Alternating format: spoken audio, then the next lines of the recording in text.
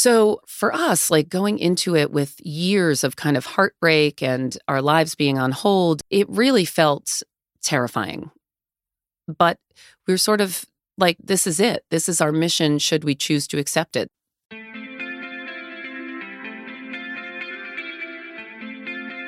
It's the Foster to Forever podcast. Happy stories of non-traditional families born through foster to adopt. I'm your host, Rachel Fulginetti.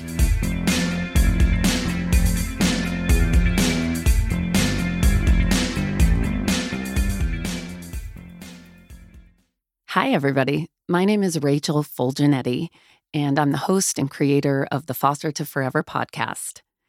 I am a two-time foster to adopt mom. I adopted both of my children through the foster care system in LA, and I learned so much on my journey, and I wanted to share it with anyone who might be seeking this information. I'm a voice actor and an audiobook narrator by trade. That's how I make my living. And so about 2 years ago, I had been writing a book. I'm also a writer. I was writing a memoir about this experience, and it's a long process to write a book. So I thought to myself, how can I get this information, my story, out there in an easier way? And so I realized, well, I'm a voice actor. I had, in fact, done a podcast years and years ago before I became a voice actor. And so I kind of had that knowledge and experience. So I thought, why don't I just marry these two things together and do a podcast? And so that's how this was born. Not only am I excited to share my story with you, but I'm thrilled to share the stories of other people who have successfully taken this journey. It was important to me to focus on the success stories for this first season because I feel like we hear so much about the negatives and the horror stories of things that happened in foster care. And we don't hear enough about like the really awesome stories and the beautiful, beautiful families that can be created in this way. And I'll be the first one to tell you it's not the easiest road to creating a family, that is for sure. But it's such a beautiful and worthwhile thing to do, regardless of how it turns out. So I'll share my story with you on this first episode. And then in the subsequent episodes, we will talk to other people from a vast array of different walks of life that have taken this journey successfully. So my story is, I went out to LA from New York. I'm originally from upstate New York. And I went out there in my early 30s to pursue acting. I had been doing it in New York City for 10 years. And I thought it was finally time to go out to LA. And I did that, and I ended up meeting the man who would become my husband 30 days after I moved out there. So that was an amazing, happy accident. So we got together, and I decided, with his help, that I was not happy pursuing acting any longer. And so I tried to decide, like, what else can I do? And the two of us, both of us, he had been a full-time musician and I was a full-time actor. And we both had career changes early on. We got married about a year after we got together. And so we started focusing on our careers and on building different careers for ourselves. So needless to say, the first bunch of years that we were married, we were focusing on our careers and we were having a great time and doing all the things. And so it wasn't until I really was starting to approach 40 that I was like, I should probably, if we're going to like start a family, we should probably do that sometime soon. It was one of those things where I was never the kind of person who like I had to have kids and I thought about it and I named them. I was not like that. I was living in the moment. I was happy. I was thrilled to have a career. I'd worked so hard to build a career, and it was like banging my head against a wall. And then when I found voiceover and audiobooks, it was like all of a sudden I felt like I had become a doctor. Like I had just started making money and able to support myself. So I was thrilled about that. And I realized that having a child would kind of stop that flow for a while. So I was putting it off and I was kind of like, yeah, let's just see what happens. And so we did that thing where we're like, let's just see what happens for like quite a while, and nothing happened. So then I started really approaching 40, and then I was starting to get nervous, started looking into fertility doctors and this kind of thing. And without going through the whole blow by blow, uh, it ended up I had what was called unexplained infertility, which is still makes me laugh. There was never any explanation. It was just unexplained infertility. And so we weren't able to have children. Ironically, I ended up stopping doing all of my fertility treatments and everything. I did acupuncture and, a couple other like natural things. And I did end up getting pregnant, but we lost that pregnancy. Long story short, we went through a bunch of miscarriages. I ended up losing my fallopian tubes. And then it was like, okay, we definitely are not going to have children. And at this point, it became sort of like, I guess it was like because we couldn't do it. I became really obsessed with doing it. But it also made me question like whether we needed to have kids or am I just programmed to think that I want to have kids? And so we explored being child free. And at the end of the day, it felt like for me, I'm somebody who loves experience. And so I felt like if we passed on having children, there would be this humongous part of life that I would never know, which is being a parent. And I had heard from everybody under the sun, like, it's the best thing you'll ever do. It's the hardest job, but the best job. And I felt compelled to we need that experience. I want that experience. And I thought about right now, we're in our 40s. Right now, it's not so bad not having kids, but I couldn't imagine 10 years down the line not having kids. It started to feel really lonely to me. I'm from a big Italian family, and I thought about holidays, and it just seemed really sad to me personally. I think it's a choice. I think everybody makes their own choice, and that's fine. But for me, I really was feeling like, no, I want this other part of life. And so we decided to look into other ways to build our family. And at that point, we were in a boatload of debt. We had done IVF twice and we were unsuccessful. We had bought our first home and put every cent that we had into the home. And so we had very little money. And so we looked into going through a lawyer, which people said was oh, that's the surest bet and the easiest way is to go through a lawyer. Or even I talked to one couple of friends of mine who had done a surrogate.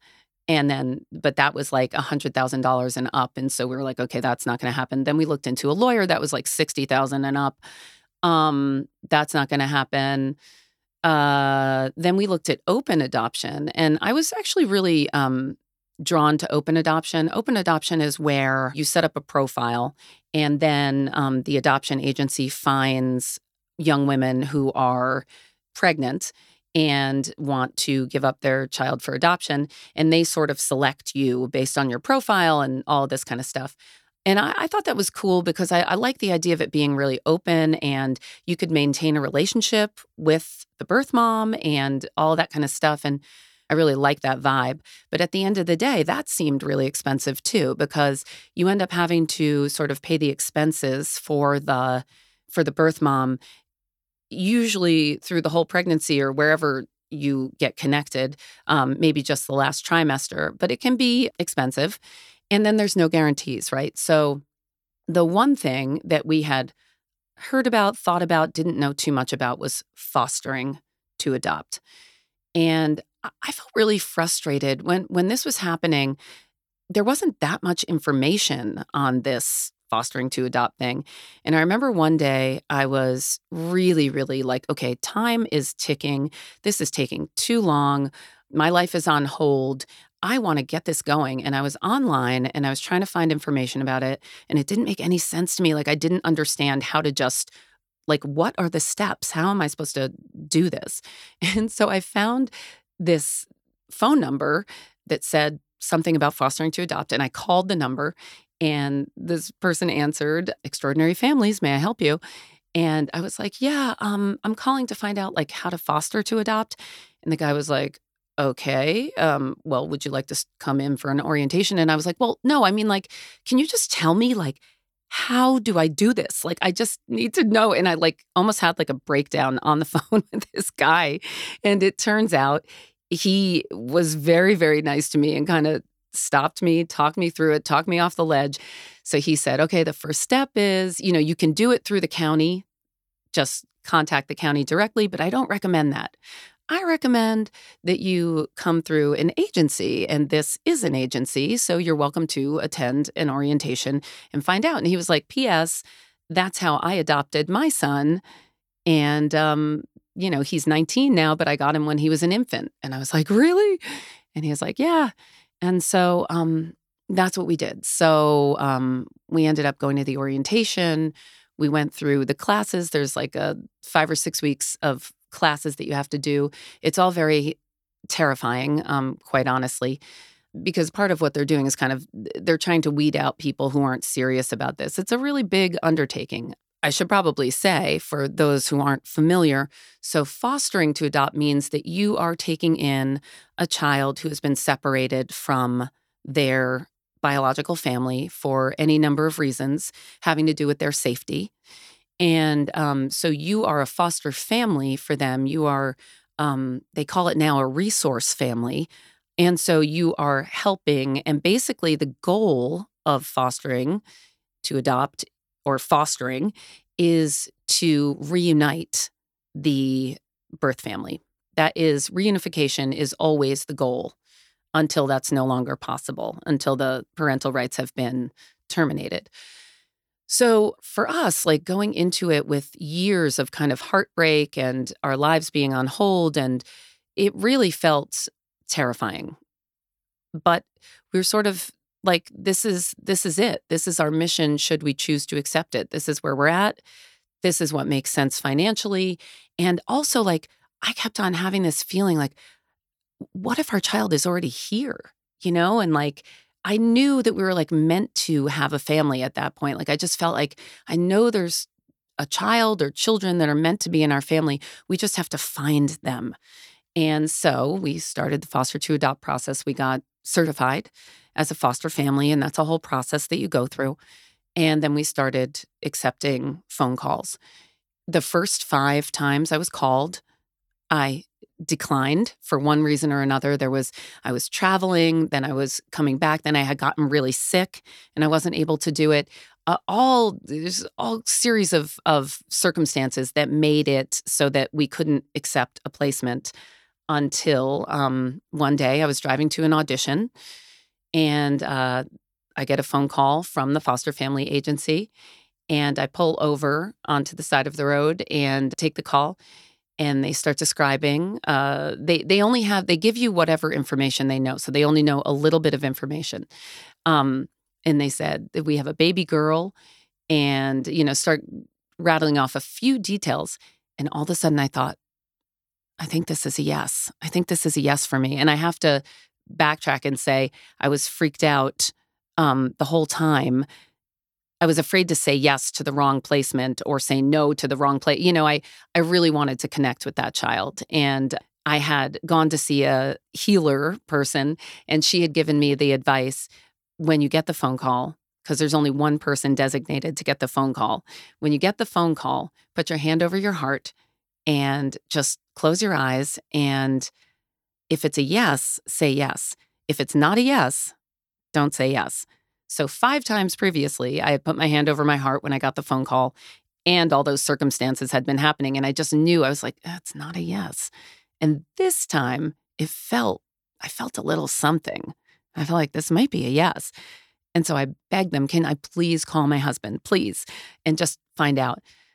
They don't like to do that because it's a time thing. This child needs a home, and they don't want to go back and forth and have you be like, oh, actually, he said no. Oh, wait, he changed his mind, or I couldn't get a hold of him. So you have to give the answer right then and there. He said, okay, I'll give you 2 minutes, call me right back. I called Joe, my husband. He answers on the first call, and I start telling him what I was just told. And he was like, yes, it's a yes. And I was like, it is, right? He was like, yes. So I go into the audition. Who knows what I did in the audition? I was so like, my head was in a different place. I come out, I'm driving home. I'm like, oh my God, we have to go to Target. We have to get a car seat, and we have to get this and that because we had nothing. We didn't know if the child was going to be 0 to 4. That was you can put in your age range of like what you're interested in getting calls about. So, this happened to be a 3-week-old baby. And so we didn't have anything. So we start talking about, oh, we're going to go to Target. I get a phone call from the agency and they say, I'm so sorry. It turns out this baby is medically fragile and you're not certified as a medically fragile household. So we can't give the baby to you. And I was like, oh, really? I thought for sure. And he was like, well, at least you practiced saying yes. And I was like, okay.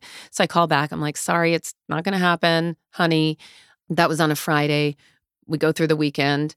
The next Monday, I'm in my agency, my voiceover agency. I'm in the lobby. And for some reason that day, everybody's talking about babies. There are 2 pregnant women in the lobby. There's another woman who brought her new baby, maybe 3-month-old baby there. So everybody's talking about babies. And certain point in the conversation, one of the only guys in the room looks over at me and he goes, what about you, Rachel? Do you have any kids at home?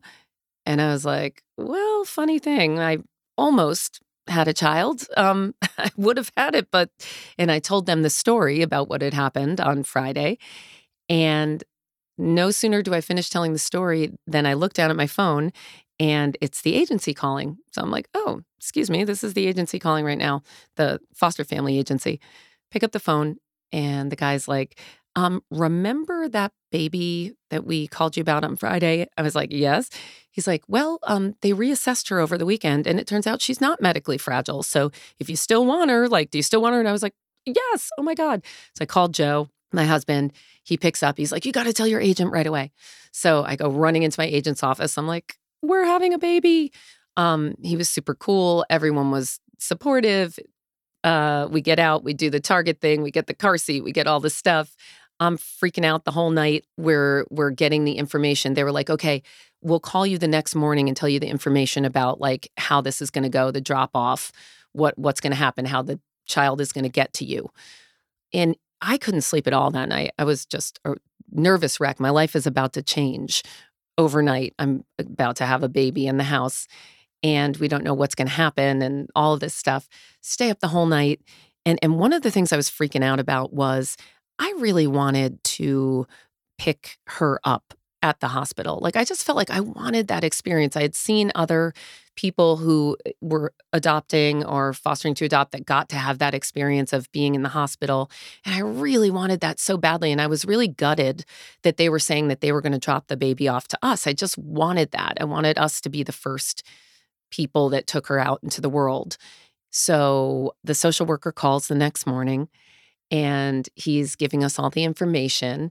And first of all, they kept saying, it's going to be delayed. It's going to be delayed because the county social worker can't get there to drop her off, until later in the afternoon. And finally, I just said, would it help if we went to pick her up? And they were like, yeah, you would want to do that? And we were like, yeah, that would be great. Okay, great. So that solved that problem. So I was happy about that. So they're giving us the information on where to go to pick this child up. And at the end of the conversation, I said, oh, I totally forgot. Does she come with a name? Now, sidebar, I have to go back because when I had been pregnant back in 2012, we had made a list of names. And the top name, if it was a girl, was Isabella Rose. We chose Isabella because we both love that name. It's a great Italian name. Rose was Joe's mom's name and Rosemary. And my grandmother's favorite flower was Rose. And it just felt like it went together really well. And we love that name. We're like, if it's a girl, that's going to be our name is Isabella Rose. So when I said, does she have a name? The social worker was looking through the paperwork and he's silent for a minute. And all of a sudden he's looking and he goes, yeah, her name is Isabella Rose. And we were like, what? I freaked out. I just started crying hysterically and screaming. And I was like, what are you talking about? What? And he was like, what's the matter? And I told him, that was the story. And so after I finished crying, I started laughing hysterically. And I turned to Joe and I said, "Don't you see?" Like, he's like, "Are you okay?" And I was like, "Yeah, this is it. This is our child." Like, I kept asking and asking and asking for a sign, like, "Please, God, let it be obvious that this is our child. I don't want to miss our child. I want to just make that connection with the kid who's supposed to join our family." So when I heard her name, I knew for sure that this was our child. So what followed was 2.5 years of fostering her until we were able to finally adopt her. And the experience itself was in many ways much easier than a lot of people's experiences. We did not do any visitations with the birth family. They were out of the picture, so to speak. They were homeless and not reachable. We did have a little bit of contact with the biological father, but nothing. There were never any visits or anything like that. And so in many ways, our experience was easy. But the thing that was difficult about it was all of the waiting and just waiting for 2.5 years and being afraid that somebody was going to come at the last minute and, some kind of a relative or something would come out of the woodwork and take her away. And that was really frightening and terrifying. So by the time we finished that experience, I knew for sure that I wanted to, at this point, help other people who might be in a similar situation because I did not ever feel like I had anyone to talk to through this whole thing. And everything from infertility to this was sort of taboo and off limits at the time. People were not talking about this. And I suffered a lot in silence and with my few good friends who, thank God, I had them to support me. And that's when I started writing that book because I was like, I want to share this experience and what happened.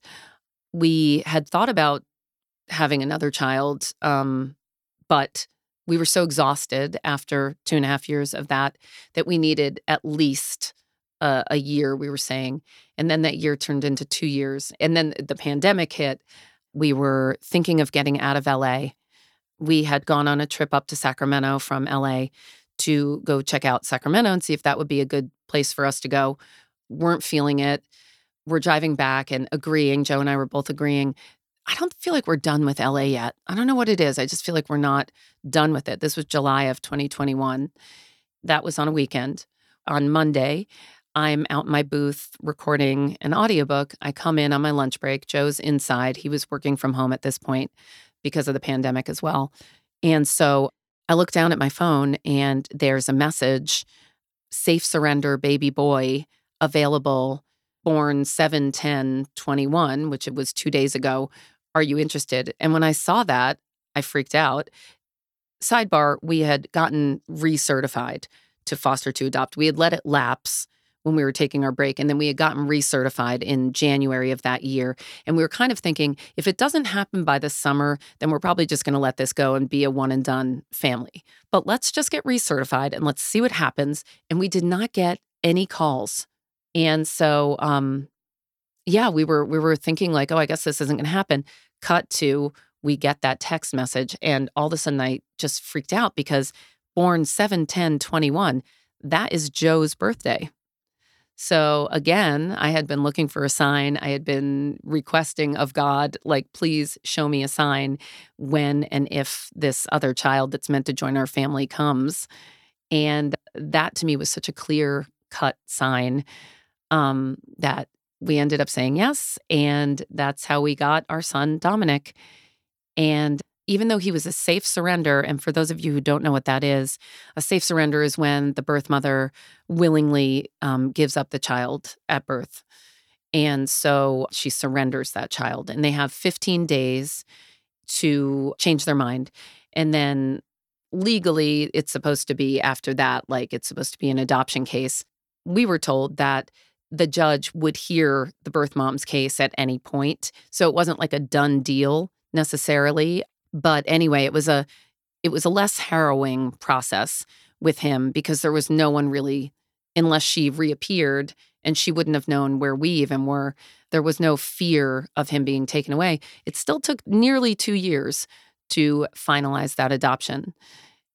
So anyway, that's my story. We finalized this past year in April of 23. And that's when I had the idea, like I had already had the idea for this podcast, but that's when I was like, okay, we got to just do the podcast. Like I got to do the podcast. I'm ready. I can do this. And found all the people, recorded all the interviews, and then I moved. We did a whole relocation and moved across the country.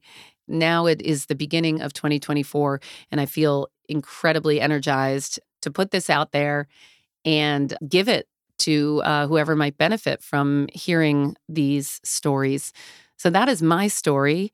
And I hope you will join us for the rest of the season. The very next episode is going to be my husband. So I'm going to talk to Joe and we're going to get his side of the story. And I really hope you guys tune in. Thank you so much for listening. And I'll catch you next time. This has been the Foster to Forever podcast. Happy stories of non-traditional families born through foster to adopt. Produced by Aquarius Rising. Edited by Jason Cerubi at Split Rock Studios. Original music composed by Joe Fulginetti. For more information or to stay in touch, visit FromFoster2Forever.com. That's from Foster, the number 2, forever.com. And stay connected with us on Instagram at Foster2Forever Podcast. That's Foster, the number 2, Forever Podcast. We'll see you next time.